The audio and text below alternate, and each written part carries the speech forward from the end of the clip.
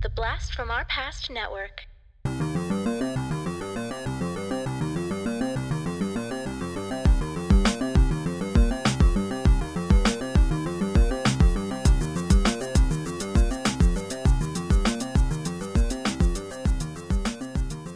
Hello and welcome to the Blast from Our Past Brothers. We're the podcast that gives you full-on movie breakdowns, TV show reviews, and a whole lot more, all from the things of our nostalgic past. I'm Adam. I'm John. Know your role and shut your mouth, jabronis, because this is Max here. Hello, Max. Welcome to the podcast. We've heard your voice before. Well, we know you. You've been on a previous podcast, and we've been guests for you because it was awesome. We talked. Bill and Ted's Bogus Journey. Wow, Yep. That was good stuff. It was fun. But tell us all about yourself now and what you got going on currently. Yeah, so there's two projects that I'm about to launch. So by the time this is released, you guys should be able to hear it. First is called the Ready to Retro podcast.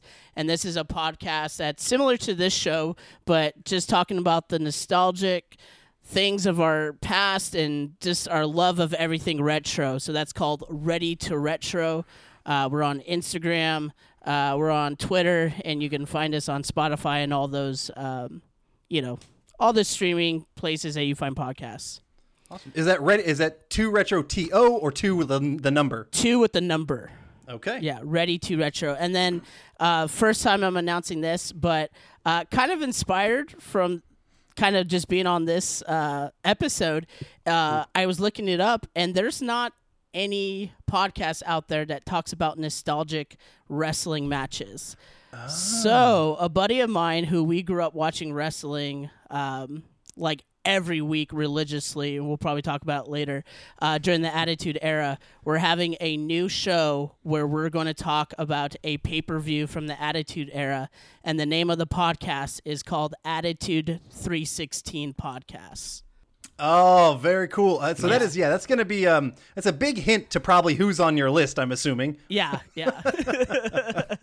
Attitude 316. So everything in the Attitude Era was 316, so it doesn't matter who it was. Yeah, okay. Well, that sounds fucking awesome. Not going to lie. I will be the first to subscribe to both of those. Really excited, when those are coming out, and they should be out by the time this one airs. So very cool. All right. Well, as you mentioned, inspired by this episode, we are doing our top 10 wrestlers.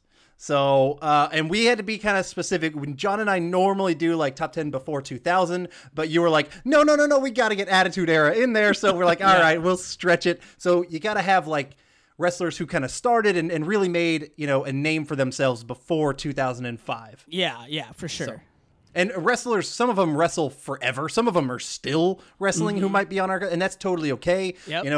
It doesn't have to be retired, but it's got to be people who have made it, I would say, became A-listers before 2000. They were established acts before then. For sure. So I am excited about this. I was a wrestling fan in middle school. I haven't followed wrestling all of my life, but like in middle school, I went to parties with friends, and we were totally into it. I watched WCW Nitro like every Monday, through my middle school and early high school years. And that's actually going to be a pretty big emphasis on my list. I'm sure you'll be able to tell. But tell me, your history of wrestling. Like, what got you into it? Why did you choose, this top 10 list to do with us? Yeah, so this was huge my junior high years. So the very first exposure I had to WWF at the time was 2000. It was SummerSlam 2000. It was The Rock, Kurt Angle versus Triple H and the title match. And what really got through to me and what kind of just blew my mind was it was the first ever TLC match between the Hardy Boys, the Dudley Boys, and Edge and Christian. So tables, ladders, and chairs match for people who are not in the know what TLC is. So because we got a couple jabronis I think who listen who may not know. We got a couple. Well said. So tables, ladders, chairs, and these guys would just put their bodies out in the line. And being 10 years old at the time, I was like, this is the greatest thing ever. And it made me, because it was definitely like TV 14. It was geared towards like older high school, young adults, and it felt like that. It felt like those old school like MTV kind of shows where as a kid you're like, hey, I know I'm not supposed to watch this, but I love it anyways. So I would watch it every Monday Night Raw, every SmackDown, and I used to record them. So I have a bunch of tapes in my garage. Just, there was no network back then. There was no YouTube. So if there was something really awesome, I wanted to make sure I had it on video. Very cool. All right. So, John, what's your background, if any, on wrestling? Honestly, not too much. I was never a big wrestling fan, didn't hardly ever watch it at all. Probably the only times I've ever watched a match might have been when you were watching it, and I happened to be in the room watching it. I've never really gone out of my way. However, I've actually been very fascinated with wrestling, just the business and the culture and the people more than anyone else, sort of the characters and all stuff about them, but not the actual wrestling. Everything but the actual wrestling and the stories I don't really care about, but the people and the characters and stuff like that I kind of enjoy. But as far as the actual matches go, I'd be hard pressed to recall a single one. As John might have mentioned, I can't remember if he mentioned on this podcast before, but our dad was a wrestler, like a high school Olympic style wrestler. Awesome. He was quite good. He placed in like the top 4, I believe, in the state of Iowa, which is a real quality state when it comes to wrestling back in the day. I remember one of his favorite stories about wrestling, or his biggest moment, was he wrestled Dan Gable, who was an undefeated, amazing Olympic style wrestler, and he didn't get pinned, which, doesn't sound like much, but Dan Gable like pinned everybody, or so many people. He was undefeated. The guy was fucking amazing. But Dad like held out, and he had to get, he lost on points, which for him was a pretty damn proud moment. So that means he was pretty quality. That's awesome. I wish I would have gotten into wrestling because I became a tubbo in high school, and I feel like if I would have wrestled, it probably would have kept me a little bit leaner. I would have learned how to eat better and like how to cut weight as opposed to marching band, because you know what, I just gained the pounds playing trombone, and I didn't really burn enough calories, I can tell you. My one, I think it's a cool story. When I was in high school, we lived in Georgia. I lived in the Roswell area, and I didn't really know him all that well, but I didn't know him at all. But Cody Rhodes is around my age. He started AEW, and he was a high school wrestler. And so I went to watch one of my school's wrestling matches. And so Cody Rhodes was wrestling, but Dusty was in the stands at our high school watching him. And I saw Dusty Rhodes, and I was like, oh shit, I know you. You're the American dream. Yeah. And he was watching his son wrestling, which is pretty freaking cool. That's awesome. Yeah, I think when it comes to wrestling, you either love it or you hate it. There's like, my wife absolutely cannot stand it. She hates it. So I have to like sneak it, when I watch it. And I've had like ins and outs. Once I got into high school, I didn't really watch wrestling, but I kind of got into it in college. So there's like these gaps where I'd be into it like hardcore for like 2 years, 3 years, and then I'd kind of like take a little break. Right now, I'm in that little break just because I felt like I've invested so much time into the characters they've been developing, and right now the WWE is just like directionless. So, but yeah, I mean, it really like wrestlers are kind of like superheroes. There's a good guy, there's a bad guy. You root for the good guy, and you boo the bad guy. And anybody can get behind that. Yeah. Before we go any further, this episode has a sponsor, and that would be the Sellers Law Firm. And to give you that message, we've got a special guest, Macho Man Randy Savage. Oh yeah, I'm gonna tell you, the Sellers Law Firm is the best family lawyer in all of Georgia. If you're facing divorce, child custody, DUI arrest, or other family and criminal matters, the Sellers Law Firm is there. Oh yeah. I don't care if you're Tommy Wildfire Rich, or Sting, or Andre the Giant. Jody Sellers is gonna help families get back to what's most important to them. He's gonna pile drive all of them into a court of law. The Sellers Law Firm is dedicated to help clients throughout the state of Georgia. Oh yeah. At the Sellers Law Firm, you're not a client, your family. Oh, yeah. So check him out on all social media at The Sellers Law Firm. Give him a call at 770-415-9848. Check him out at thesellerslawfirm.com. Oh, yeah. And snap it to a Slim Jim. Well, that was definitely Macho Man Randy Savage, not me at all. And now let's get back to our top 10 wrestlers. All right, so we're going to get started with our top 10 countdown, going from 10 to 1. We're going to start with John, who is probably the least big wrestling fan, and then go to me, who's in the middle, and then end with Max each one. So it'll go John, Adam, Max, John, Adam, Max, John, Adam, Max. And if anybody doesn't know how we do these, if anyone has, so the person will start saying who they are, kind of start off pretty quickly with saying who is your number 10 and then 9 or whatever. But if someone has that person higher on their list, we like to reserve the right for whoever has that person higher to be the first person to talk about them. So if, for example, John, his number 10 was Hogswoggle. I know no one's going to have Hogswoggle on their top 10. I'm willing to take the risk. If John said, oh, my number 10 is Hogswoggle, and I said, oh, he's higher on my list, just say he's higher on my list, or she's higher on my list, or higher on my list, or whatever. Right. And then we'll not talk about that person until, the highest ranked is there. All right, so John, start us off with your number 10. Okay, so before I actually give you my number 10, I'm actually going to shout out something. I forgot I was going to do this. There is a great podcast called History of the 90s, and they did an entire episode on the Attitude Era, which was fascinating. Really fascinating. It's a quick, 40-minute podcast.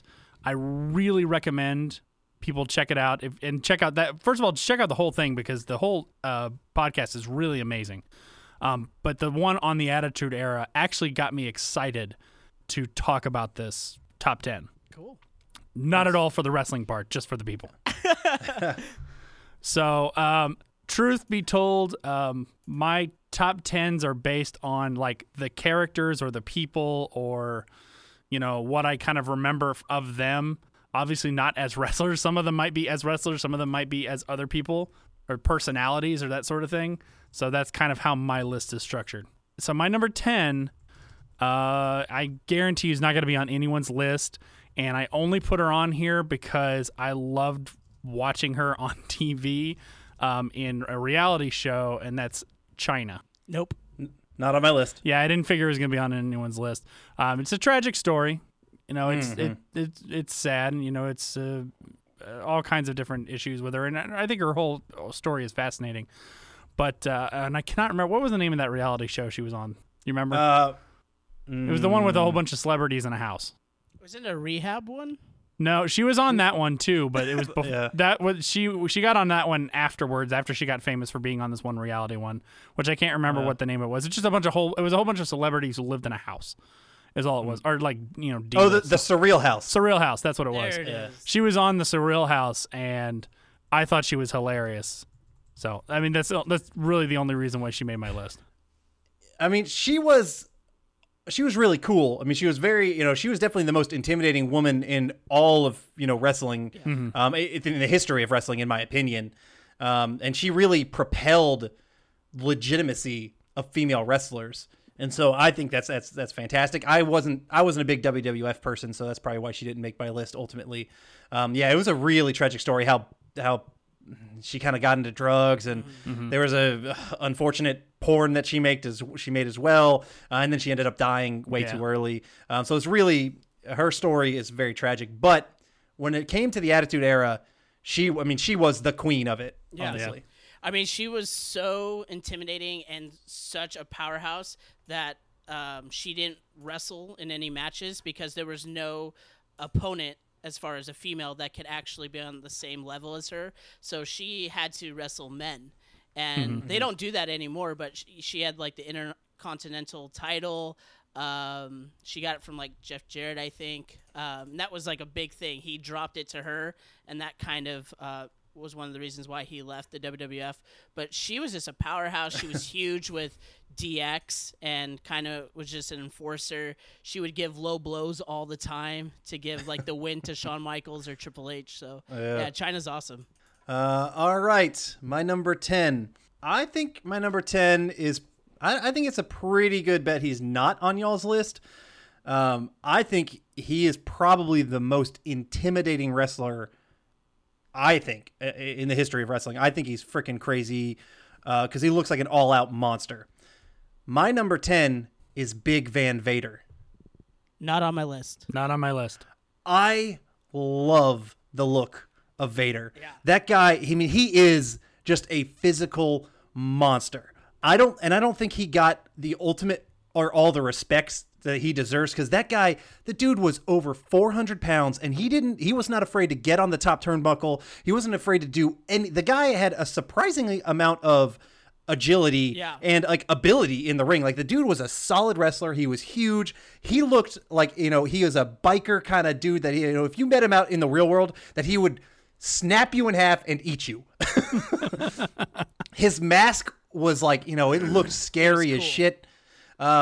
He was a 3-time WCW champ. He won many different Japanese heavyweight titles as well. He played football back in the day. He was in the 1978 draft, and he was drafted as a center by the Los Angeles Rams. And but during his first season, he ruptured his patella and had to retire, and then he moved over to wrestling. But there's the guy had just a scary demeanor. I absolutely. He's the kind of person that would make me shit myself if I had to wrestle against him. For sure. No, Vader, he's just this huge, tank. And a great match between him and Kane in No Way Out. And Kane just totally destroys him, which it was just it was crazy at the time because Vader was just this huge juggernaut.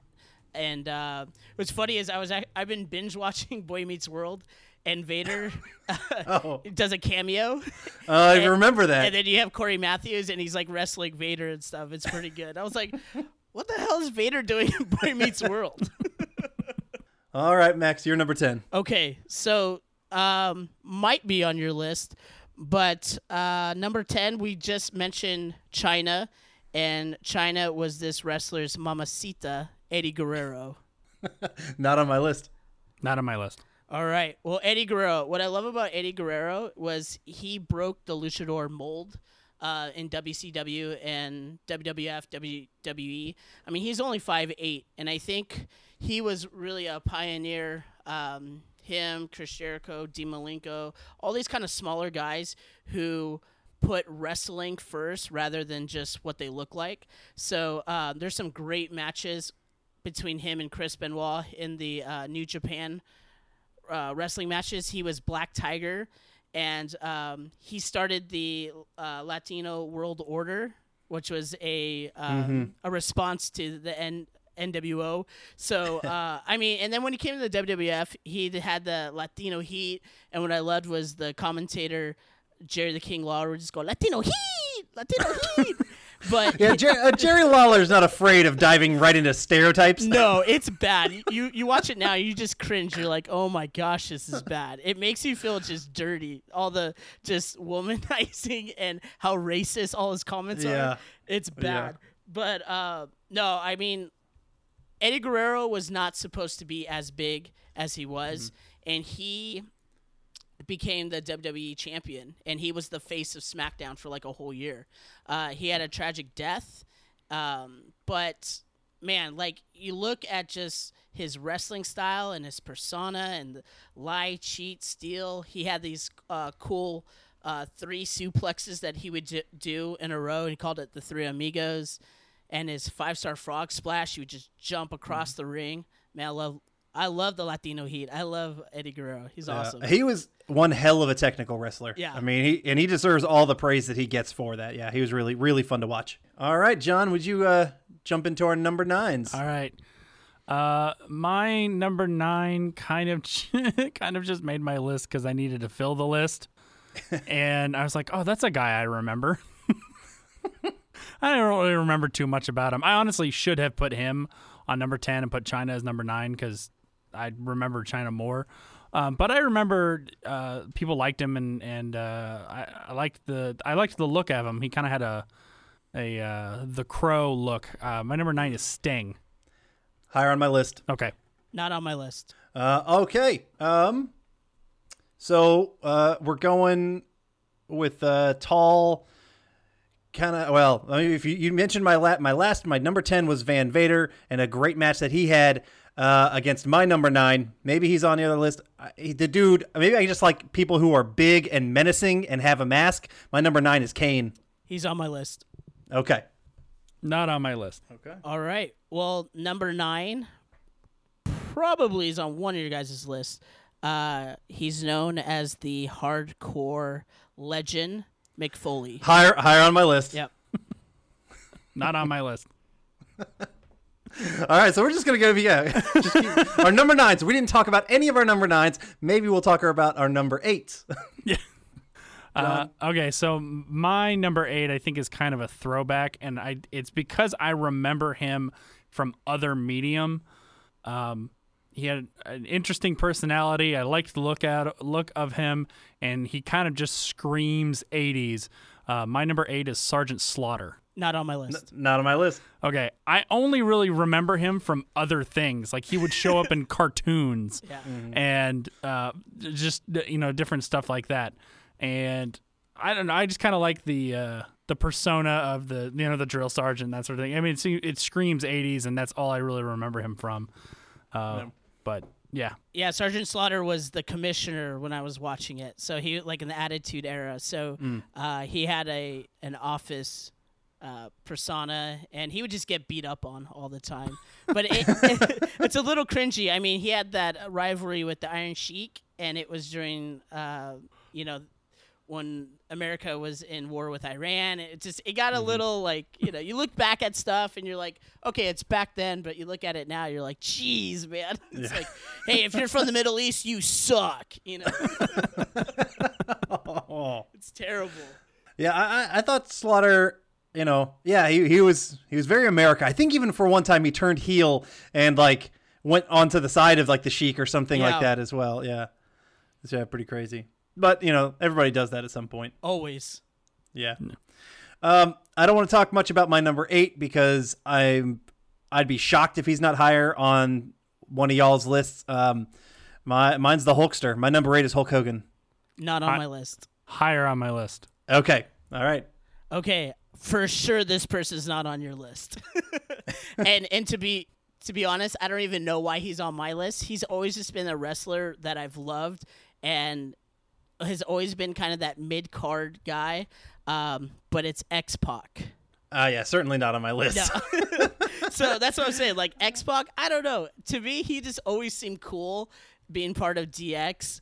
He had, the leather jacket, the bandana, the glasses, and he would always just be yelling. Every promo, he'd just be like, like he would just be yelling. You couldn't even understand what he was saying. Yeah, I don't know. He just, like, I used to, every, PlayStation game that I used to play, I used to always use his outfits, his look, his X Factor finishing move. I don't know. He's kind of like a guilty pleasure when it comes to wrestling. I've always loved X-Pac. The thing I remember most about X-Pac, besides him and China having their own kind of thing afterwards as a strange whatnot, but X-Pac, he was the most violent of the humpers when they did the suck it. Yes. X-Pac would just go crazy. His pelvis, I was like concerned with it, like he's Oh gonna my break God. a hip. And then his Yep. Bronco Buster, being a Oh, 12-year-old yeah. kid and seeing a Bronco Buster where he would go from one side of the ring and basically just hump the other person, just full frontal and everything. It's memorable as a kid. Yeah. I wouldn't say it's an effective move, the Bronco Not Buster. at all. After that initial hit, he's just kind of humping you, and it's kind of like the Rikishi ass, Right. thing. Like that's not gonna actually knock anyone out. No, it might suffocate somebody, but other Yeah, than that, true. Okay. All right, X-Pac. Yeah, never gonna be close on my list, but all right, John. How about your number 7? All right, I'm not going to say too much because I'm pretty sure this guy is going to be higher on at least Adam's list, and that's the Macho Man. Oh, yeah. Not I on my got the list. Macho Man higher. Of course, it's fucking Macho Man. Yeah. Okay. All right, moving along. My number 7. My number 7. He might be on your list. I'm taking a Max. I doubt he's on John's list. This guy was one fucking amazing technical wrestler. He had a ridiculously tragic end of his story because it was a double murder suicide. Chris Benoit. Yeah, he's on my list. Yeah, fair enough. Not on my list. All right. All right. I should just skip. I know this person's on your guys' list. The Dead Man, The Undertaker. Not on my list. Higher on my list. Yeah. Okay. Okay. All right. right. So we got a lot of shared people so Yeah. far. That's pretty cool. All right. Number 6, John. Okay, so my number 6 really is just, again, it's just for personality. Although I think he's got a great look to him. He looks menacing as shit, and he's actually turned in a little bit of a good acting career afterwards. My number 6 is Goldberg. Higher on my list. Not on my list. All right. I'm sure some people might cringe that I say higher on my list, but I don't give any fucks. All right. My number 6. If he's not on y'all's list, then you're not wrestling fans, because this guy is the most decorated wrestler of all time. Woo! My number 6 is Ric Flair. Not on my list. Not on my list. Well, then fuck y'all. Let me talk about how awesome I've never Ric Flair been a is. Ric Flair fan. Oh, I'm not a Max fan. How about that? I got X-Pac, but not Ric Flair, man. Yeah, exactly. Exactly. That's disgusting. All right. Ric Flair. This dude, I think, had the singular biggest personality out of anyone, at least on my... That guy was all about Ric Flair. He was so much fun. He wrestled for so long, way too long. I mean, he went into like his freaking 80s, I swear. But like, you still got to respect him. I love the way he would walk out step by step and do like the guy. I mean, he was kind of like the WCW's Macho Man for a little while, because he had the similar kind of like, flair and like attitude to that. But I mean, the Nature Boy, the dude can wrestle. The dude has got all the personality you want. He's a 2-time WWE champ, 6-time WCW champ, 8-time NWA champ. That's 16 total heavyweight championships, 3 WWE tag team championships. He's been in the Hall of Fame for both his solo and for the 4 Horsemen. I mean, he's in one of the best tag team groups. He's in one of the best solo careers of all time. And he's just one of the most memorable personalities. I fucking love the Nature Boy. Yeah, no, I can't hate that answer. Yeah. I mean, he's a legend, and there's a reason why he's a legend. And what is it, like 4 decades he's been wrestling and been on our TVs? I mean, he's even on pretty regularly now with his daughter Charlotte Flair, who's like she holds like the female belt pretty often. Yeah, right now she's the NXT Women's Champion. She just won it at WrestleMania. Was that last week? But I mean, Ric Flair, because I didn't watch WCW, because when I came on, WCW was kind of phasing out. So those are some really bad years in like the 2000 when it was really like scratching and David Arquette. I should have put, oh fuck, I ruined David Arquette's my number 1. But I did love that movie Ready to Rumble. That's like one of my favorite movies. No, like Evolution. So it was Triple H, Ric Flair, like a really young Randy Orton, and Batista. So those 4 were a faction. That's kind of my exposure. And Ric Flair was also the general manager for, I think, Raw when I was watching. So he's mostly been like a suit kind of guy. But, man, I mean, he was in his 60s still taking gashes, and he would still have the crimson mask on. And he put his body through hell for just the love of wrestling. It's crazy. Okay. All right, Max, you're number 6. All right. So you already mentioned him earlier, but my number 6 is the Big Red Machine, the mayor of Knox County.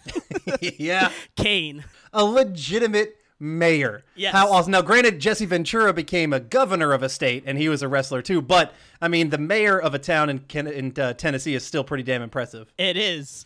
And not to mention, he was also Isaac Yankem and the fake Diesel. Right. Yeah, that's pretty awesome. He was a dentist, right? He started off as a dentist. Isaac Yankem, the dentist. It was so bad. Man, I love monsters. I've always have. Just any kind of monsters. And growing up, like I watched the Universal monsters, so like Kane is definitely WWF's version of a monster. So his origin story, I mean, he was supposed to be burned alive by the hands of the Undertaker when they were kids, and then he comes out with Paul Bearer and he rips off the door of a cage match and he gives a choke slam to Undertaker. Like that's his first entrance, that's his first cameo of anything, and his two different colored eyes, he couldn't talk for like the first couple years, and then he had like the remote, the mechanical sounding voice. He would talk like this, but man, like he was that's like one dude where just the look of him, you're like, yeah, I don't want to mess with that dude at all. Yeah, super intimidating. Yeah, like I love the whole kind of the demon gimmick stuff with him being that gimmick with him and the Undertaker being brothers as well. He was a big, strong, but also I think a good technical wrestler for sure. as well. I mean, great height, great body to him. He looked so much better with the mask than without. I did not appreciate the years that he was working without the mask. And he won one ECW championship, one WWF championship, 12-time tag team championships. Yep. So the guy he's worked with plenty of people. It's funny. He was Undertaker isn't on my list, and Kane was, and you ranked Kane higher than Undertaker as well too, Max. So I thought that was particularly interesting, where a lot of people would probably think vice versa. John did, because we're yet to have the Undertaker on his list, Right. but I think that's just pretty interesting. There's a reason why Undertaker's lower, and I'll get to that. But Okay. in 2001, I went to a SmackDown. It was a taping. It was during when WCW and ECW had the alliance, and they were invading WWF. I just remember I was on the very, very top row of the Staples Center, and I had this Kane sign that I made. My dad tells this story all the time, but I had this. It said Kane, and it had like flames, and I think I like colored it with crayons and stuff. And I was just anytime Kane came out, I was just on the very, very top row with my Kane sign. No way I was gonna get on TV or anything, but I've always loved Kane. You talked about it when Undertaker and Kane, when they were a tag team, they were called the Brothers of Destruction, and they were awesome. Kane's also pretty funny. Recently, he was in a tag team with Daniel Bryan, and they had this weird relationship, but Kane was just hilarious in any skit that they would do together. But I've always loved Kane. He should just retire, be done. He's had a great career. Go into politics, I guess, but yeah, I love Kane. All right. Those are our number 6s. Okay. Moving on to our top half of our list. John, could you start out with your number 5? All right, so my number 5 might be higher on people's lists, so I won't say anything too much. My number 5 is Stone Cold Steve Austin. Yep. Nope, not on my list. Wow. I know. It is a little shocking. Wow. Okay. All right, number 5. My number 5 might be higher, not on Max's list, just knowing from what Max likes, but there's a good chance he might be higher on John's list. When I think of 3 words, that's all you need: energy, steroids, and muscles. The Ultimate Warrior, my number 5. Not on my list. Not on my list. Wow. The dude, okay, he's not a good technical wrestler. I know this.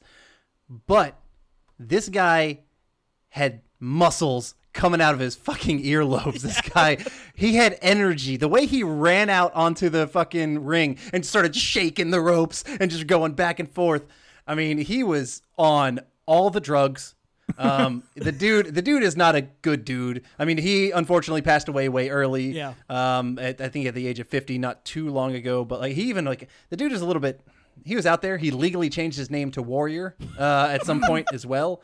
So not the strongest wrestling talent, but those entrances, man. He had, in my opinion, one of the greatest like 80s style bodies. Oh, for sure. Dude, just jacked. I loved the face paint When he was a tag team with Sting as the Dingo Warrior, that Yeah. was pretty cool too. And they make no sense. They make absolutely zero fucking sense. But you go back and you watch his promos. They're fantastic. Oh my god, they are nuts. They're just, you don't understand what the hell he's talking about, but it's like you're like, what the fuck did I just watch? The best promos, it's when it's Hulk Hogan and Ultimate Warrior, because they're trying to match each other's intensity, and then you're just watching like, what am I watching right now? Because he's like, oh yeah, brother, and then he's like, I'm the Ultimate Warrior, and it's just like they're just going back and forth, and you're just like, they're both on crack, they're both on something. But no, Ultimate Warrior is awesome, and just the way he would run down the ring, like everything about him was just a level 10 of intensity, and you're just like, yeah, I'll throw my head into a brick wall for the Ultimate Warrior. Let's do it. Yeah. Adam, I'm going to break your heart a little bit. I'd never heard of the Ultimate Warrior. What? No way. Seriously. I don't believe that. I mean, even looking at the photo, I don't recognize this guy at all. He had a wrestle buddy. Like he was so huge. I don't remember him at all. Ice cream bars. Wow. He was on everything. Wow. T-shirts. I mean, yeah, you're obviously not a wrestling fan then. All right, Max, you're number 5. All right, you mentioned him earlier, Chris Benoit. He's my number 5. Go ahead. You do your. I'll just add to whatever you say. So obviously, it's hard to talk about Chris Benoit's life and wrestling career. I don't want to make any excuses for him, but this was a guy who was extremely just disturbed at the end of his life. For those who don't know, he tragically killed his son, who was like 8 at the time, and his wife. But they discovered that he had a huge amount of CTE in his brain. That plus he had alcohol abuse, and his best friend just died, Eddie Guerrero. So it's so tragic, and actually his death almost destroyed professional wrestling because it was all over in the news, and it was like, at the time, how is professional wrestling even going to recover after this because of the scrutiny, and there was no checks. They said they did checks for like concussions and stuff, but they really didn't. So that's where like the Attitude Era, the Ruthless Aggression era kind of ended, and then the PG era started. And that's when I stopped watching. It was just, it wasn't fun anymore. But they had to rebrand. But as far as Chris Benoit, the wrestler, he was just a great heel. His tights were so awesome with just like the he was called the Rabid Wolverine, and there was kind of these like claw marks on his tights. He was such an awesome technical wrestler. His finishing move was the crossface, and just the intensity that he would show as he would lock it in. He would do the diving headbutt. He did these beautiful German suplexes. I could go on and on about Chris Benoit, but why don't you talk about him, Adam? Why was he on your list? He was on my list, mainly for his technical wrestling skills. Like, the guy was so fun to watch because you knew when he came out, he was going to give a really strong performance, and like a strong technical performance. He was not a great promo guy. He was not, a great personality, but he was one hell of a wrestler. Yeah. And while he wasn't the biggest and bulkiest dudes, I just had talked about the Ultimate Warrior. I think he had a really strong athletic body look to him. Yeah. He looked legitimately like someone who would fuck you up. And I always appreciated the athleticism that he brought. I always appreciated the realness that he brought, where I love also some of the ridiculousness of some of these other characters. Chris Benoit, I always thought was 100% real. Yeah. And so I really respected the technical side. Now I'm fully on with you about like the CTE issues, and he was not taken care of properly with concussion protocol stuff. And, there's probably some other stuff on top of it that led to the tragic end, but I highly respect what he brought into the ring. Yeah. And then there's a great documentary that just came out within the last couple weeks. It's called The Dark Side of the Ring. It's on Vice on YouTube, and it goes into the behind the scenes of the Chris Benoit story, and it was produced by Chris Jericho. So this isn't it wasn't produced by the WWE, because the WWE will not touch Chris Benoit. Basically, that day he died, it was like he's erased from everything. You could still see his matches on the WWE network, but there will be no merchandise. The wrestlers cannot mention him at all in the past tense or anything. But The Dark Side of the Ring is this phenomenal documentary about him and Eddie Guerrero, and it talks about just the end. Well, it talks about their career, but especially the end.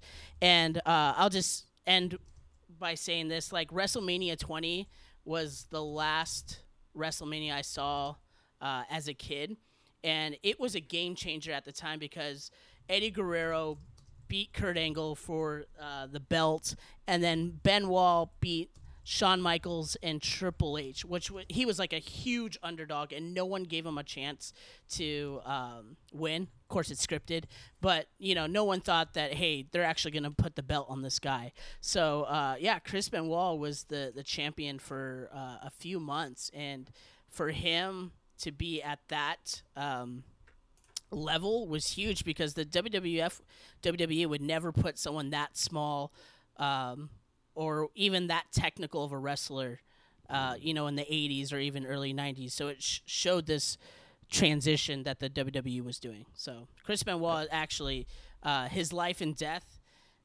shifted all of the WWE moving forward. Yep, absolutely. Okay. All right, we are diving into our number 4s. Yeah. Number 4, we're getting closer and closer. All right, John, your number 4, please. My number 4 was, I believe Max had it earlier, and that was The Undertaker. Yes.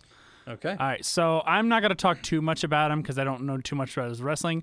I do know that I have one of my earliest memories of wrestling is of The Undertaker. Just seeing this guy and seeing his look, and I really liked his look. I thought it was really cool, especially when I was a kid. Just the long coat and with the hat, and he just always had a serious face. I don't think I ever remembered hearing him talk, ever. I'm not sure if he ever talked. And I remember not that long ago seeing a promo and still seeing him there, and I'm like, is that still the same guy? Is he still there? Wasn't he there for like a very long time? He's still wrestling. Yeah. He only really comes out for WrestleMania now, but like he is still there. That's amazing, and he still looks intimidating as hell. Yeah. So, I mean, this, a lot of people know who he is. I think he's kind of an icon at this point. I think just the look of him, and that's why I put him pretty high on the list, because I always thought he had a really cool persona. Yeah, I mean, the dude, he was definitely on my honorable mentions, because you cannot deny the amazing career that he's had. Yeah. Max, what are your thoughts on him? Yeah, he was my number 7, and honestly, I would have put him higher if he would have retired like 10 years ago. So he actually has docked points from that. But he actually does talk, not so often and not very much, but his catchphrase is "rest in peace," and it's like a throwaway line, but he's just "rest in peace." Like, he sells it. And then when I was watching it, he was the American Badass. So he was on a motorcycle, and he would come out to Limp Bizkit rolling. And that's when I loved Limp Bizkit because of that. That's how I got exposed to Limp Bizkit.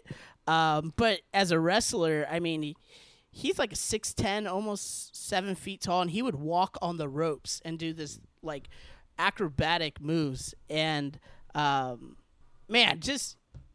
he had the longest streak of WrestleMania. At the time, it was 21-0, and then he lost to Brock Lesnar. But I thought he should have retired long before that. But he did wrestle 2 weeks ago, and I don't know if you guys have heard what kind of the WWE was doing during the COVID, is they would have their shows, but there would be nobody in the crowd. I did hear that. Yeah. It was awful. Like, Yeah. I mean, wrestling is like 80% crowd reaction. exactly. So, and especially you hear them like grunt, and then you hear them talking like, "Oh boy, I'm gonna get you, boy," like stuff that you're not supposed to hear. You're now hearing. It's terrible. But he had a boneyard match with AJ Styles, and Undertaker's 55. It was stupid. It was like this 90s looking like really bad sci-fi shot thing that they did at like a barn, and they would like fought, but it just looked so fake. It was bad. I hated it. Okay. Number 4. My number 4. My number 4 was mentioned by John earlier. I think all of mine have been called out earlier, so it's not going to be a surprise on any of mine. He was one of the coolest 80s wrestlers and early 90s ever. My number 4 is the Macho Man. Oh yeah. And not on your top 4, Max? No, he's not on my list. All right. And John, what was he? He was like your 8 or 7 or He something was like 7 that? for me, yeah. 7. Okay. Macho Man, in my opinion, is the greatest promo artist in the history of wrestling. That guy was so good in front of the camera and like in the backstage area. Like so good. Like the way you put his his catchphrase, you know, when I think oh yeah, I don't think the fucking Kool-Aid Man busting through a wall. I think of Macho Man, you know, and I love his stuff outside of the ring. Yeah. The bone saw is ready from Spider-Man. 3 minutes of pain. The dude, he had so much pomp and circumstance that he used that song for his fucking intro music. Yep. Like that's awesome. He used Pomp and Circumstance as his intro music. Yeah. Yes, Wow. when he walked down to the mat, it was pomp and circumstance. Like that's who has the balls to do that? Macho Man. Like it's awesome. Funny enough, he actually he played baseball when he was younger. He was signed by the St. Louis Cardinals as a catcher out of high school. Wow. He played 289 games in 4 minor league seasons, but he didn't end up making it into the majors. But he was a talented baseball guy. Wow. He won 4 WCW heavyweight championships, 2 WWF championships.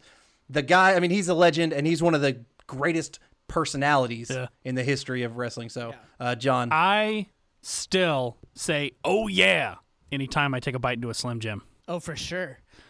Yeah. In fact, I can't walk by a Slim Jim without if I don't say it, I'm thinking it.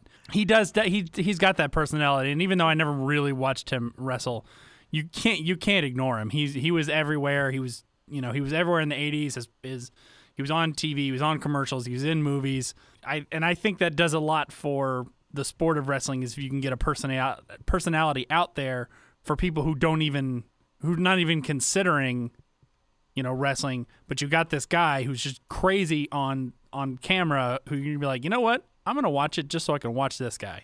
And I think that's what his draw was. Yeah, absolutely. So That's all I can say about him.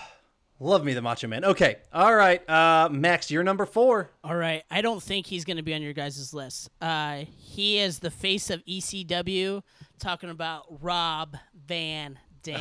God, no way. The guy was like, what a tool bird. Are you kidding me, dude? No. You don't even have His whole thing was 2 thumbs pointing at himself. RVD. You don't even have Stone Cold on your list. I can't even talk to you.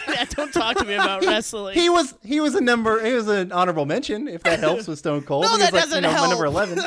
He should be top 5, hands down. Anyways, Rob Van Dam, he was part of ECW. ECW was the gritty kind of rated R wrestling at the time. So it wasn't WWF, it wasn't WCW. And man, he would do things that would just make your mouth drop and just go, wow. He was 6'1", but he looked shorter because of how stocky he was.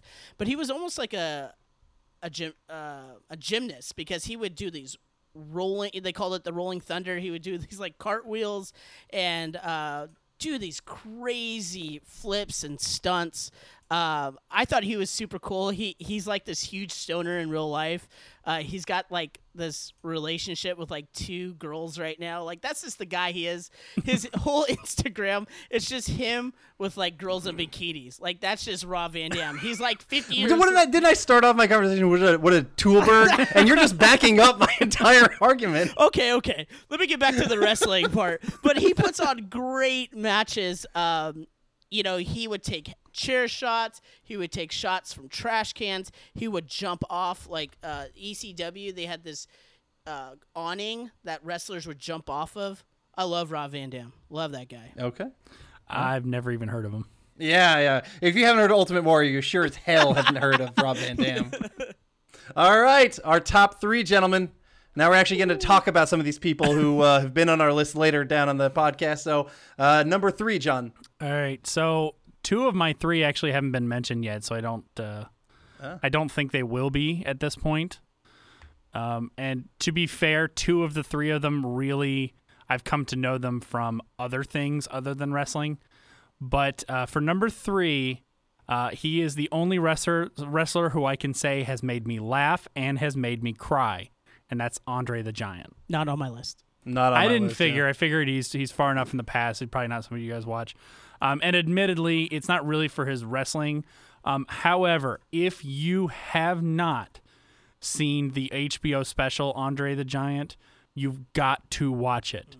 It is an incredible story about this guy. And the ending of it legitimately made me tear up, having Hulk Hogan talk about that WrestleMania match and how he didn't know if because he was supposed to win, and he didn't know if Andre was going to let him win, because Andre did not like to lose, and he didn't know. And all of these things that Andre wasn't doing anymore because he had all these body problems, back problems, that sort of thing, and he was just hear Hulk talk about him calling out these things and doing all these moves that he hadn't done probably in years almost at that point, to let Hulk take the belt from him. It's one of the most goddamn moving things I've ever seen. And I don't even like wrestling, really. Mm-hmm. It's an amazing story. Yeah. That whole documentary, I've already watched it like 3 times. Wow. It is good. I've seen it as well. It's very so good. So, I mean, and freaking the Princess Bride, what are you going to say? I mean, he warmed himself into our hearts with that. I've heard nothing but amazing stories about what a nice guy he really was. So, if anything, for that and his legacy, that's why he's my number 3. It's valid reasoning, absolutely. And he was like the giant. Oh, obviously Andre the Giant, but he was just like the biggest wrestler at the time, and he was just like amazing. And he would just throw one punch, and then the wrestlers would just get knocked out. Yeah. Like he didn't move at all, hardly, in those matches. And then it was huge when Hulk Hogan, you were talking about that match, when he lifted him up. It like the entire. I mean, that's like one of the biggest moments of wrestling history. Is just that moment where Hulk Hogan slams him. But Andre, I mean, his voice, so iconic. Yeah. Yeah. Do you remember when WCW billed the Big Show as the Giant, and he was like the son of Andre the Giant? Yeah, that did not work very well. No. I'm so glad that when he went over to WWE, they gave him his own persona, and he really became a top tier guy. No, the best part of Big Show in WCW was when he was Captain Insano. I remember Captain Insano in Waterboy. Yeah. Sorry, a little side tangent from Andre the Giant, but yeah, great call. I can't, especially someone who's not a big wrestling guy, or even like a minor wrestling guy. I think Andre totally makes sense. One of the hugest names. Yeah. And he was a neighbor of, and this is just a weird fact that I just thought was interesting. He was a childhood neighbor of Samuel Beckett, one of the most famous playwrights. Huh. Yeah. Samuel Beckett used to drive him into town because Samuel Beckett had a convertible that Andre would fit in. So instead of walking into town, he would let Andre sit in the back, and he would drive him into town. That's crazy. Yeah. Okay. Sorry, just fascinating. I'm really fascinated by this guy. Yeah. Okay. Okay. Honestly, number 3. I really wish I could just eat as much food as he. Yeah, I know. The dude. I mean, you see the picture of him with a beer can in his hand. It's just like dear God, that would have been insane to just meet him in person. Yeah. Okay, my number 3, I can't remember whose list this guy was on, but he is he is the franchise for WCW. Great face paint. He did all of his shopping at Hot Topic. It was so cool. Actually, that was the Hardy Boys. They were really the Hot Topic guys. But, of course, I'm talking about Sting.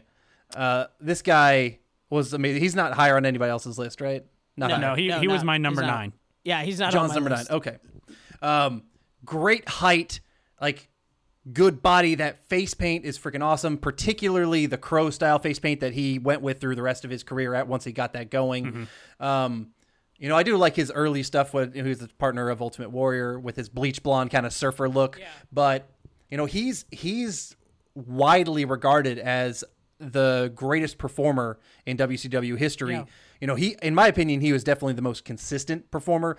When he got out there, you knew you were getting a good fucking match. Yeah. Sting was awesome. He had his baseball bat. I remember when he flew down from the rafters with his baseball bat. Awesome. He was intimidating. He was scary. But the guy, he fought off, and it was pretty much like, NWO versus Sting for a long time. And then he eventually swapped and joined in them and got into the Wolfpack with the red face paint. Right. I fucking love red face paint Sting.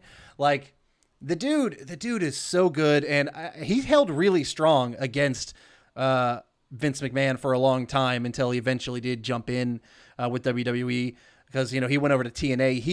He won 1 NWA heavyweight championship, 6 WCW championships, 3 tag team championships, and 4 TNA heavyweight championships. Mm-hmm. The guy is so good.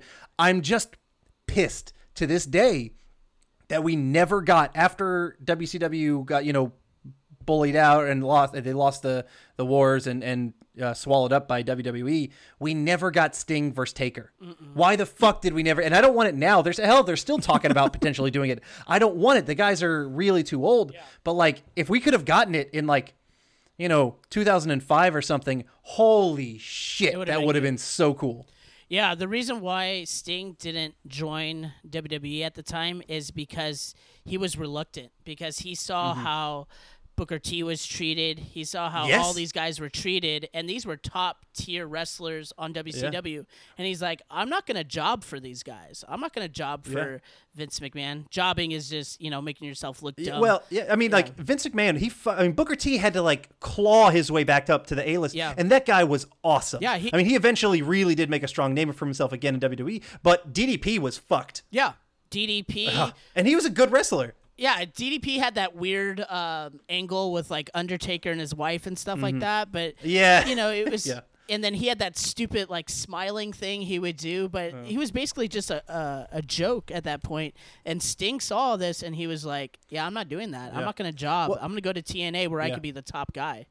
Yeah, because Vince just pushes everybody around, but I feel like Sting, he was able to just be like, "No, fuck you" for a while. Yeah. So that's good. I got a cool story with Sting. So my buddy from high school, my best friend from high school, he played college football at D2 school, and Sting's son was on the football team with my friend, and he said before a game, Sting came out into their locker room and did this promo, is pumping them up before the game and full on makeup with the bat and stuff. He said it was so awesome. He's just Sting is, 10, 15 feet away from me and he's just cutting a promo for us. So I was like, oh man, that would have been so awesome to just be a part of. That is cool. Yeah. All right, John, you want to add anything about Sting? I really got nothing to add. Okay. I said at the top, I don't need, this guy really should have been my number 10 because I really didn't remember much about him. Okay. So, but I remembered him. Yeah. There you go. I remembered he was a thing. You remembered 10 wrestlers, and that's all you can get. Yep. So not much in the world of honorable mentions because you used up all your knowledge. I did. I really shouldn't be on this list, but it's still partly my podcast, so fuck it, I'm going to be on here. Okay. All right, Max, you're number 3. All right, number 3. And I think it's on John's list. It's Stone Cold Steve Austin. Yeah, that was my number 5. Okay. So Stone Cold. I can't believe he's not on your list because Stone Cold we're not having this conversation if it wasn't for Stone Cold. I mean, I like Stone Cold. I like him, but I was a WCW guy. I didn't give really any fucks about WWE. And that's awesome because I'm the opposite. Like, I'm all WWF. Like, WCW's meh. You know, I'm going back in their matches, but Stone Cold was part of the reason why WWF won the Monday Night Wars. And the Monday Night Wars was WCW, WWF. They would go back and forth with ratings. But Stone Cold is, I think, just personifies that late 90s attitude for teens and young adults at the time. He was an anti-hero. You know, he would give middle fingers to everybody. He was unhinged. He would give stunners to his boss. He would give stunners to women, to cops. What a good guy. I don't know, dude. Like, at the time, it's like, yeah, that's, you know, Stone Cold. I mean, no one epitomized Attitude Era like Stone Cold. Exactly. For sure. And if you look at it, like, his look, and there's some wrestlers, like, I think we talked about it, Ultimate Warrior or Macho Man Randy Savage. These guys got off just with the look by themselves. But Stone Cold, if you were to pitch his look, it's a bald guy with a goatee with a plain black Speedo. There's nothing on his Speedos, right? No name, no nothing. Knee braces, plain black boots, and a bedazzled vest. But man, he made it awesome. He freaking killed it. And one of my favorite segments, it's a little later, is when Stone Cold and Booker T fight in this grocery store. And it's a real grocery store. And I actually showed it a few nights to my family, where I'm like, all right, because it was my birthday. I'm like, it's my birthday. We're going to watch what I want to watch. And I'm going to show you this. And Stone Cold's taking grapefruits and hitting Booker T over the head. He's taking crackers and, like, smashing it on Booker T. He's taking flour. It's ridiculous. But, man, Stone Cold, he's just super iconic when it comes to wrestlers. I think you hear that glass and that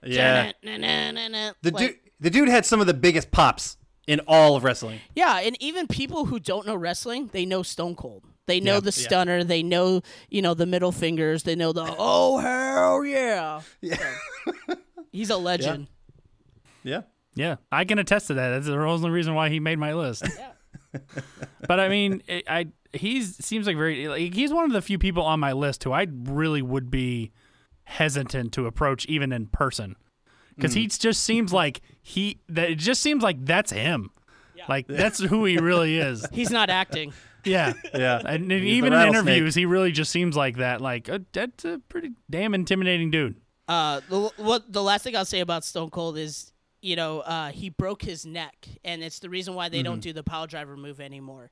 And you look at old Attitude matches, and that's all they do is just the pile driver. And you watch it now, and you're cringing because you know what happened to Stone Cold. But isn't Undertaker like one of the only people allowed to pile driver because he knows how to do it properly? And it's modified, so it's the pile driver. Some guys would they would be facing away from the wrestler. So when Undertaker does it, they're facing him. So his knees are hitting way before the head is even close to the mat. But if Stone Cold didn't break his neck, he could have gone 5-6 years. Every year they've been hinting at, Stone Cold coming back. When CM Punk was still wrestling, those two were rumored for WrestleMania every year. And I think if there was any dream match that can still happen, Undertaker and Sting, but I think it's kind of late, too late. Yeah. But absolutely. CM Punk and Stone Cold, although it would still be late, I think we're still in that window. It's I would still want to see that. Yeah. Well, I mean, another wrestler who's I don't think is obviously making anybody's list, but someone who everybody thought was just gone from wrestling recently came back, Edge, and he's been back in the ring too. And so anybody, after some time, if they heal up and they're good enough, they can actually do it, which is pretty cool. Stone Cold would get the biggest pop ever if he came back for a match. Okay. All right. Our top two. John, how about you kick us off? All right. So my number two, I'm guessing he's not on either of your lists. So, but he's quite possibly one of the most famous wrestlers now, if not from when you wrestled, and it's Dwayne The Rock Johnson. On my list. Oh, okay. Okay. All right. My number 2 was Max's number 8 or 9. I will forgive you for putting him so fucking low. I told you I'm a WCW guy, but this dude was by far my favorite WWE wrestler. The dude had personality, so much of it, he had to have 3 different characters. And of course, I'm talking Mick Foley. Bang, bang! The dude, he had Dude Love, Cactus Jack, Mankind was easily my favorite. Yeah. Honestly, I had Big Van Vader and Kane. I like the people with the masks. I see that. So, You're into masks. I see that. I'm into masks. So Mankind was easily my favorite.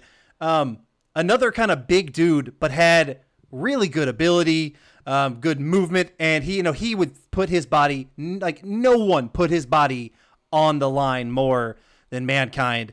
That's why he's the hardcore legend. Yep. You cannot deny he laid it out every time. And I've got to talk about it. I'm sure you were going to bring it up, but like I want to bring it up because he's higher on my list, damn it. That Hell in a Cell match. Yeah. It still will kind of give me chills. I go back and watch it.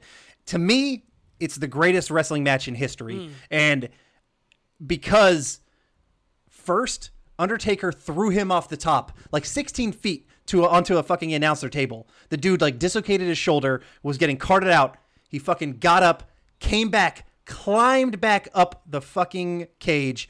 Undertaker then choke slams him through the top of the top of the cage. He falls 13 feet on his back to the fucking mat. He's got a tooth hanging inside of his fucking nose. The guy is like, he's obviously really fucked up at this point. He eventually gets up and keeps wrestling. Like the guy, it's insane. Like I can still hear JR's ringside announcement on that one. Good God, he killed him. He's broken in half. Like somebody stop the damn match. Oh my Enough's God. enough. Oh my God. Good God. It's like, to me, nothing says dedication to the sport like Mick Foley in that match. Yeah. And if that doesn't tell you that he's the toughest son of a bitch that ever wrestled, I don't know what will. No, that's hands down. I mean, he's not athletic at all. He's just, like he's totally out of shape. Like he looks like me, but he would go and wrestle in like sweats and stuff at some matches. But he just had this, I don't know, this switch in his brain where it's like, I do not feel pain and I will finish this match. I will put on a good show. And I love Dude Love because it was totally like different from Cactus Jack. It was different from Mankind. And, he's just throwing like peace signs and he's got this like tie-dye bandana. He looks really goofy. But fun fact, Mick Foley is the only wrestler to hold championships with Stone Cold and The Rock. Oh. Yeah. Oh, because he has 11 tag team championships, and I knew, and it was probably from those. Like that's pretty cool. So The Rock and Stone Cold, and even after, because he retired early, obviously with all of his just the bangs that he's got and just all the hits, but he became the commissioner. So he became a suit guy. He was actually in wrestling about the last 3 years ago. He was like the general manager of Raw. Have you seen Beyond the Mat, the documentary?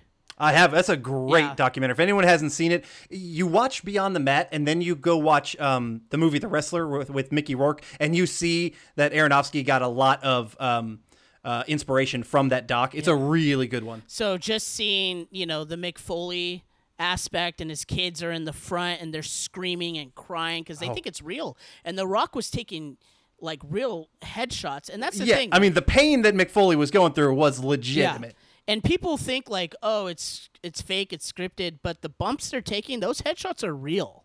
They're taking them like head on. And the reason why is, as a wrestler at the time, it was like a badge of honor. Like you took pride in taking a headshot with a chair. I'm glad I'm not in that business, but Mick Foley's amazing. Yeah. The only other thing I want to add about Mick Foley is I love, because he's the only one that can really do this.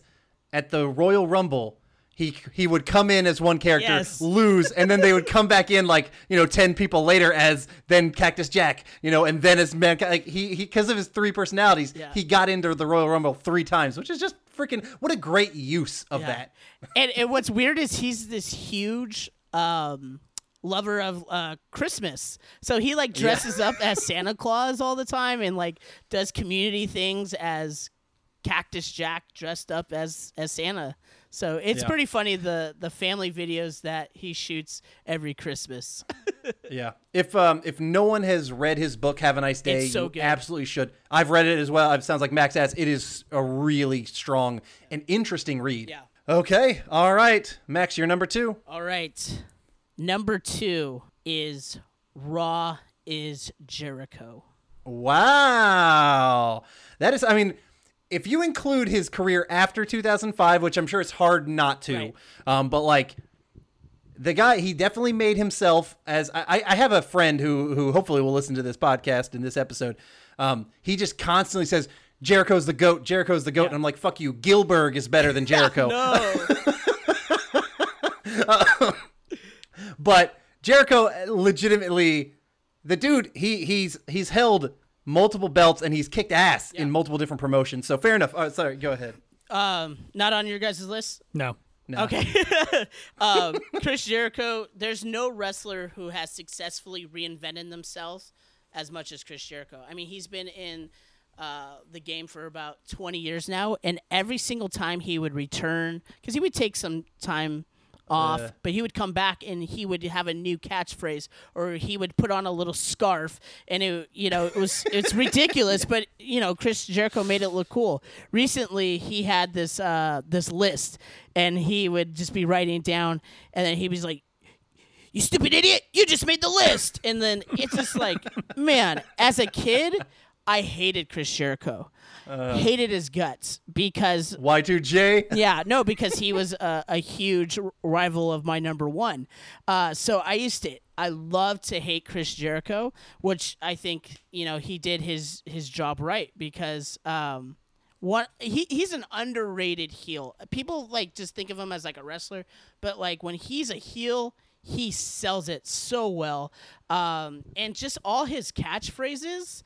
I'm a big catchphrase guy because I would use it on teachers and people at school. They wouldn't know what I was talking about, but he would always say, "Lighten up, Junior," or "Do you understand what I'm saying to you right now?" He goes, "I'm the best in the world at what I do." He would call his fans He stole that from Wolverine. Jerichoholics, probably. And then you made the list. My favorites. He would just do this thing. He goes, "I am the gift of Jericho. Take it in, man." And he would just close his eyes and. Yeah. I mean, he's awesome. I hate and why I don't care for the guy.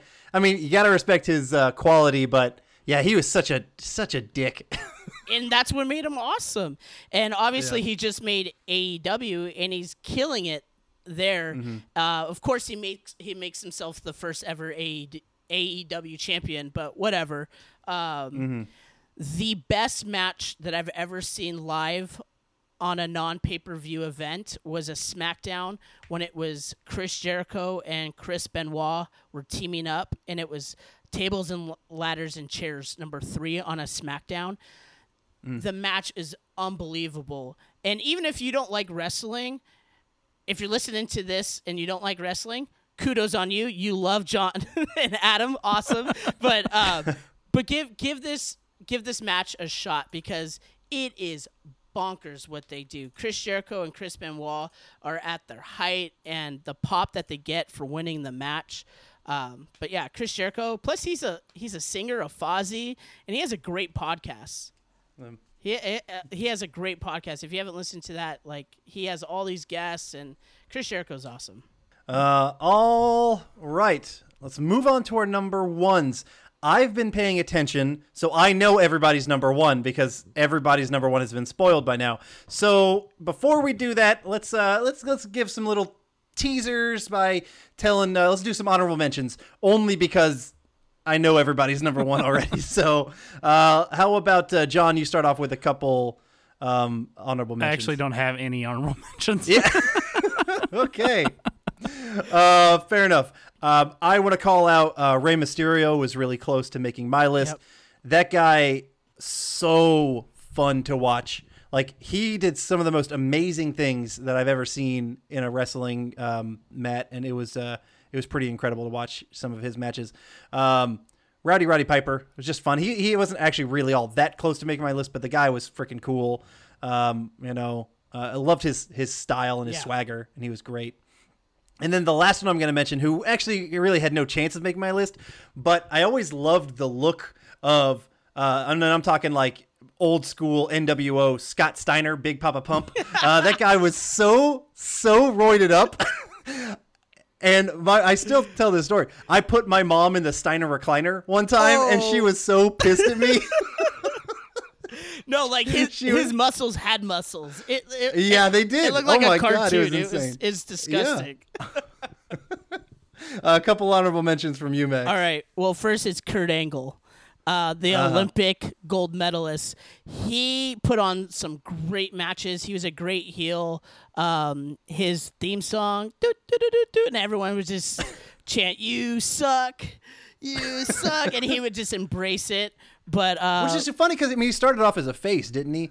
Because he was like a golden boy kind of wrestler, and then he switched over to heel, and that's where he really shined. Yeah, no, he was a heel pretty quickly because they needed a heel at the time, and his gimmick wasn't going over. So, but he had some great matches with Stone Cold, with Triple H, with The Rock, Brock Lesnar. Him and Brock Lesnar put on some fantastic matches during the Ruthless Aggression era.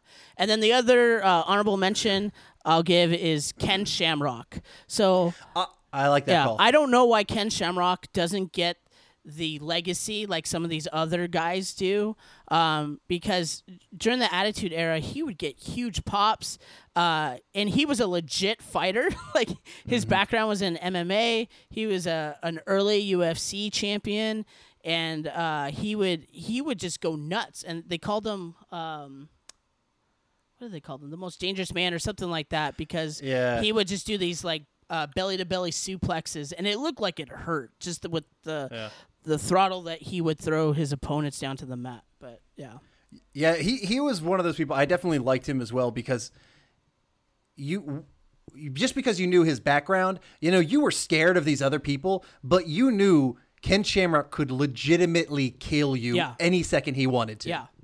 and just the ankle lock and the way you Oh, felt his like face. he was gonna snap it. You're just like, oh no. I have a quick Kurt Angle story. So our dad, being a fan of Olympic style wrestling, knew exactly who Kurt Angle was, and that was actually a name I had heard before he had even started professional wrestling. Wow. And I don't remember where I was or when this was. I just remember being somewhere in the same room with my dad, seeing a promo for whatever wrestling group he was with, WWE or whoever, and hearing the name Kurt Angle and going to my dad, didn't he wrestle in the Olympics? And I don't remember exactly what Dad said. I just remember hearing the disdain in his voice and the disappointment, the fact that this iconic Olympic wrestler was doing professional wrestling. Yeah. And he won it with a freaking broken neck. Yeah. All right. The time that the moment you've all been waiting for. Our number ones. John, go ahead. All right. So it's, I'm a child of the 80s. I'm a child of the 90s. There was no bigger wrestler in that time than Hulk Hogan. Yep. Yeah. A lot of you listen to a lot of people. Someone maybe like a Max might tell us in a little bit, but they might say that person, which I'll save, is the biggest, person to ever be like a wrestler or whatnot. But no, man, the answer is Hulk. No one dominated wrestling like Hulk Hogan. No, he's not a great technical wrestler. In fact, he might be a bad wrestler when you really watch his stuff. The leg drop, come on, that's not a good finishing move. The atomic leg drop is pretty weak. But his personality, his gimmick, his cheese, oh my God, the cheddar coming from Hulk Hogan. It just screams 80s perfection. One of the longest careers as a big name as well, obviously. Just a couple of his things. 6-time WWF, WCW championship, 6-time WWF championship, 2-time Hall of Famer with the original and with his NWO group.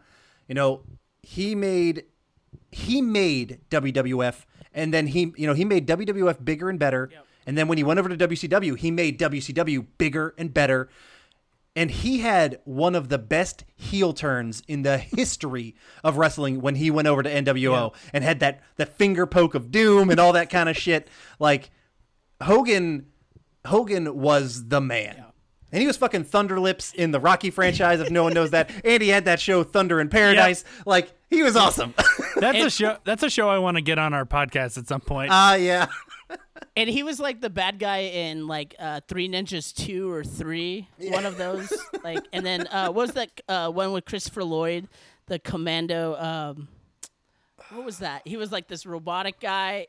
Oh yeah, was it Bionic Commando? Yes, that one. Yeah. So he was in all these like really bad movies in the 90s and stuff. But I mean, Hulk Hogan. The way that I look at it is, whoever's the top wrestler when you watch wrestling, that's who you're going to fall in love with, right? So obviously I got into it later, but if I were to watch it in the 80s, it would have been Hulk Hogan. Hulk Hogan would have been my number one. Yeah. I mean, he's so iconic. Totally makes sense. And I think that's correct for all three of us. Whoever was the top guy when we got into it, like when John knew it from the back in the day, Hulk Hogan was the man. So that's a great call. I can't fault you for that one, John. Okay. At least I got to that out of you. Yeah. A lot of people might fault me for my number one, but I don't give any fucks. It's going to piss people off, but my number one is Goldberg. And the way you put it, I was a WCW guy, and when I got into wrestling, Goldberg was the shit. Yeah. When I think of the streak, I'm sorry, I don't think of the Taker and WrestleMania. I think of Goldberg's 173 straight wins. That is the streak to me. Like, when I was a kid, man, I would go to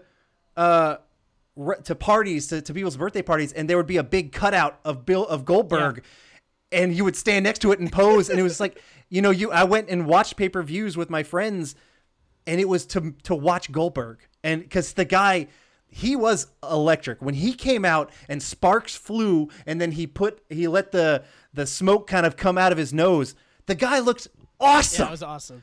And in my opinion, when it comes to bald-headed, goatee, black trunks guy, Goldberg is so much better than Stone Cold.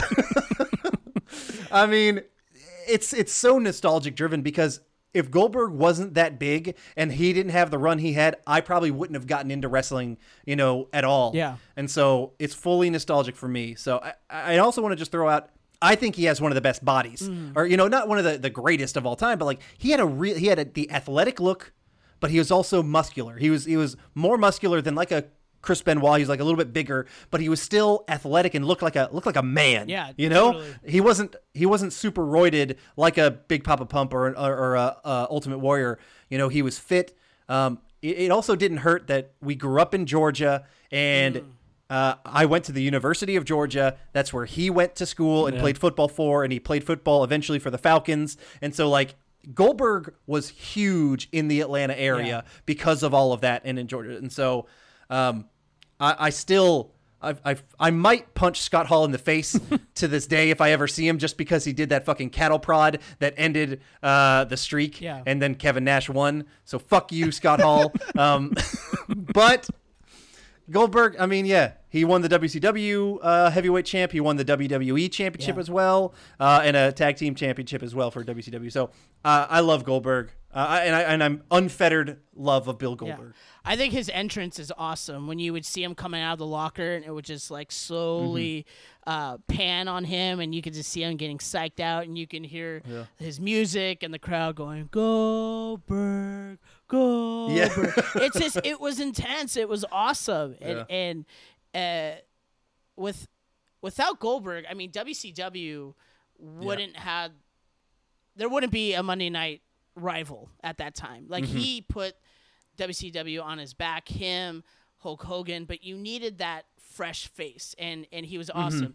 The jackhammer, beautiful the way they do it. The spear, He would jack fools up by just his spear. He had one of the best spears. Maybe I think probably because of his football days. Yeah. But yeah, he was awesome. He's actually still wrestling. He wrestled at WrestleMania. I don't know why Vince McMahon. Him and Brock Lesnar, right? Have had some wrestles. Yeah, a couple years ago, but he just years dropped ago. the belt. Who did he drop it to?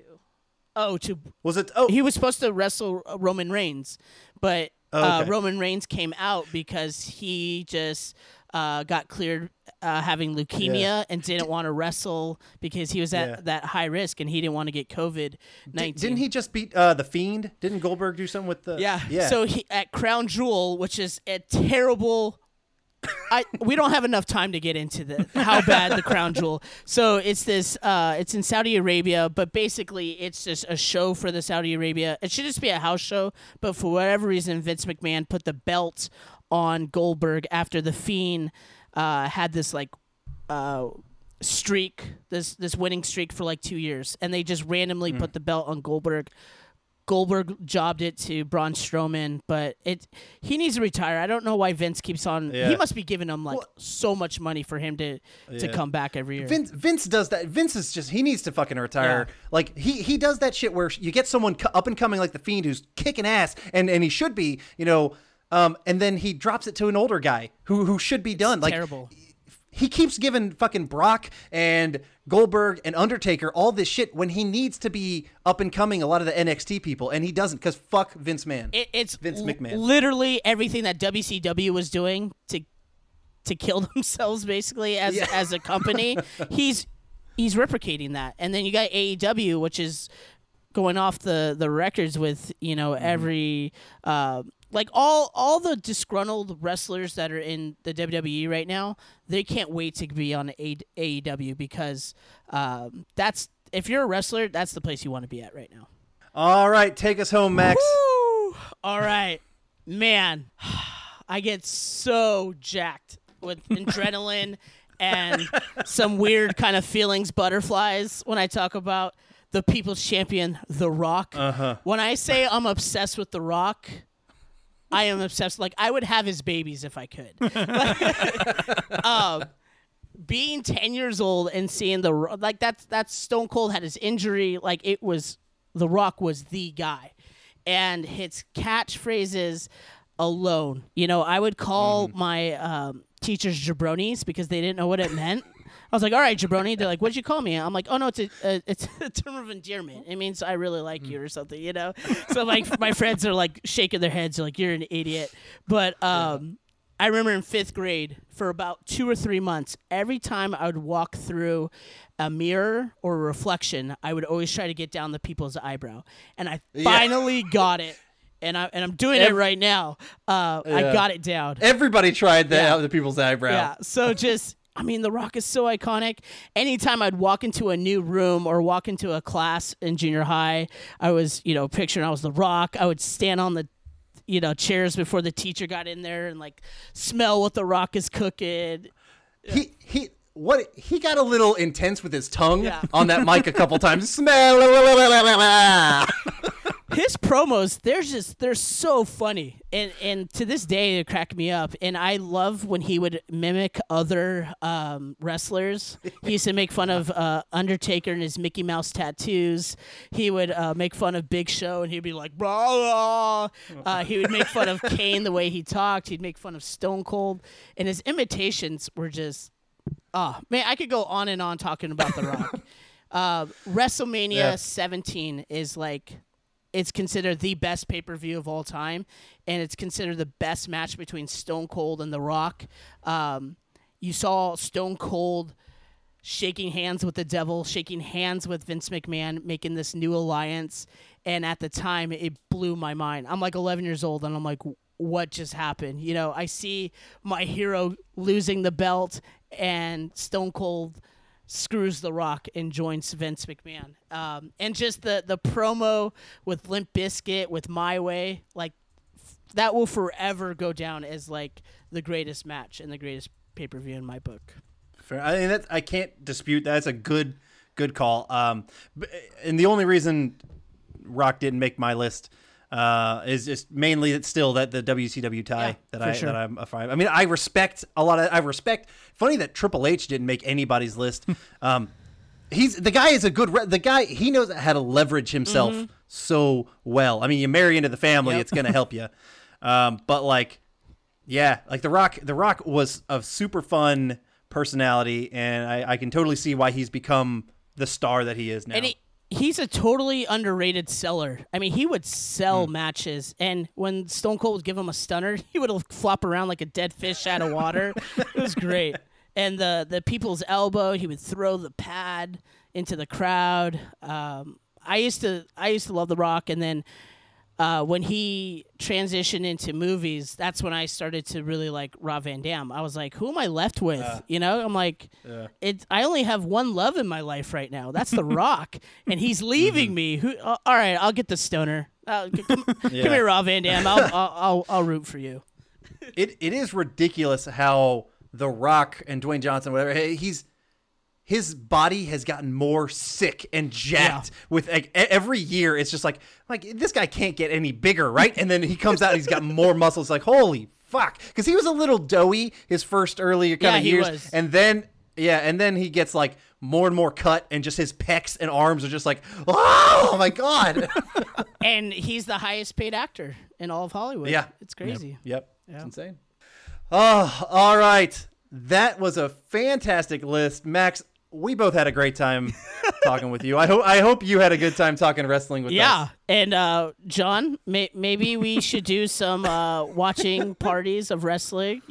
I'll give you a list, man. Just start with this list, and maybe you can get 12 next time we do this. I just enjoyed listening to you two talk about it so passionately. Okay. He was literally the fly on the wall in this conversation. Yeah, pretty much. That's all right. It's not for everybody. We probably weren't going to be doing this type of episode if it wasn't for a guest. And so, Max, I'm really happy that you did it, because some of my fun times that I had with wrestling got to come out as well. Please, remind us at all, the projects you've got going on, give any kind of shout outs you want to do. Yeah, I just want to say thanks, guys, for just having me on. I was actually really excited, and I know you asked me in January to be a part. I was like, yeah, and you're like, oh, it's gonna be closer to May. I'm like, all right, but I've had 3 months to get this list together. But our two projects, it's Ready to Retro. You can find us on Spotify and iTunes and all that good stuff. That's with Chris, my cousin, and Chelsea, our friend, and we talk nostalgic things. We're going to be talking about Groundhog's Day, because it's the COVID, and there's that's the closest thing we're ever going to experience to Groundhog Day is this COVID-19 crap. And then if you like this episode, if you like my list, check out Attitude 316 podcast. It's with myself and my buddy Hayden. We've been friends since 3rd grade, and he's actually introduced me to wrestling. So we have so much history and so much stories of us watching wrestling together. We're going to review a pay-per-view every episode in the Attitude Era. So it's strictly Attitude Era podcast. And the last thing I'll say is I still stand by John, Missy, Taylor Swift. Great pick. Oh, fuck that. Fuck you. Max, that was the worst casting we've ever had on the history of the Blast from Our Past podcast. I liked it. I could see it. It's a smart choice. It's a smart choice. I like it. Well, you're never coming back. How about that, Max? You just signed your ticket. I like John more anyways. You're dead to me. Yeah, just kidding. I'm kidding. I love both of you guys. We're done. We're through. You're a jabroni. Get the fuck out of here. All right, I'm out. Please join us next time as Adam and I go out of this world as we break down the 1988 film Mac and Me, discuss the 80s television show Alf, and cast our versions of the West Coast Avengers Marvel comic book team.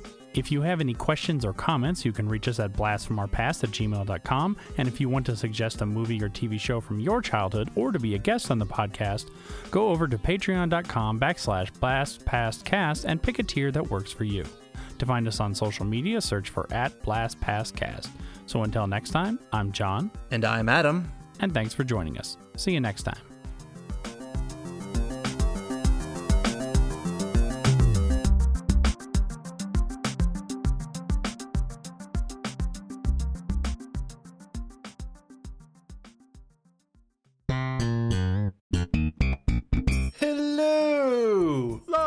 la la. I'm Adam. And I'm Corey. And we are the hosts of Cartwright, a Seinfeld podcast. We are breaking down every single episode of Seinfeld as we watch it, reliving this amazing show. That's right, it's a trip down memory lane for all of us 90s kids out there. You can find Cartwright, a Seinfeld podcast on iTunes, Spotify, Podbean, and Patreon. La la la.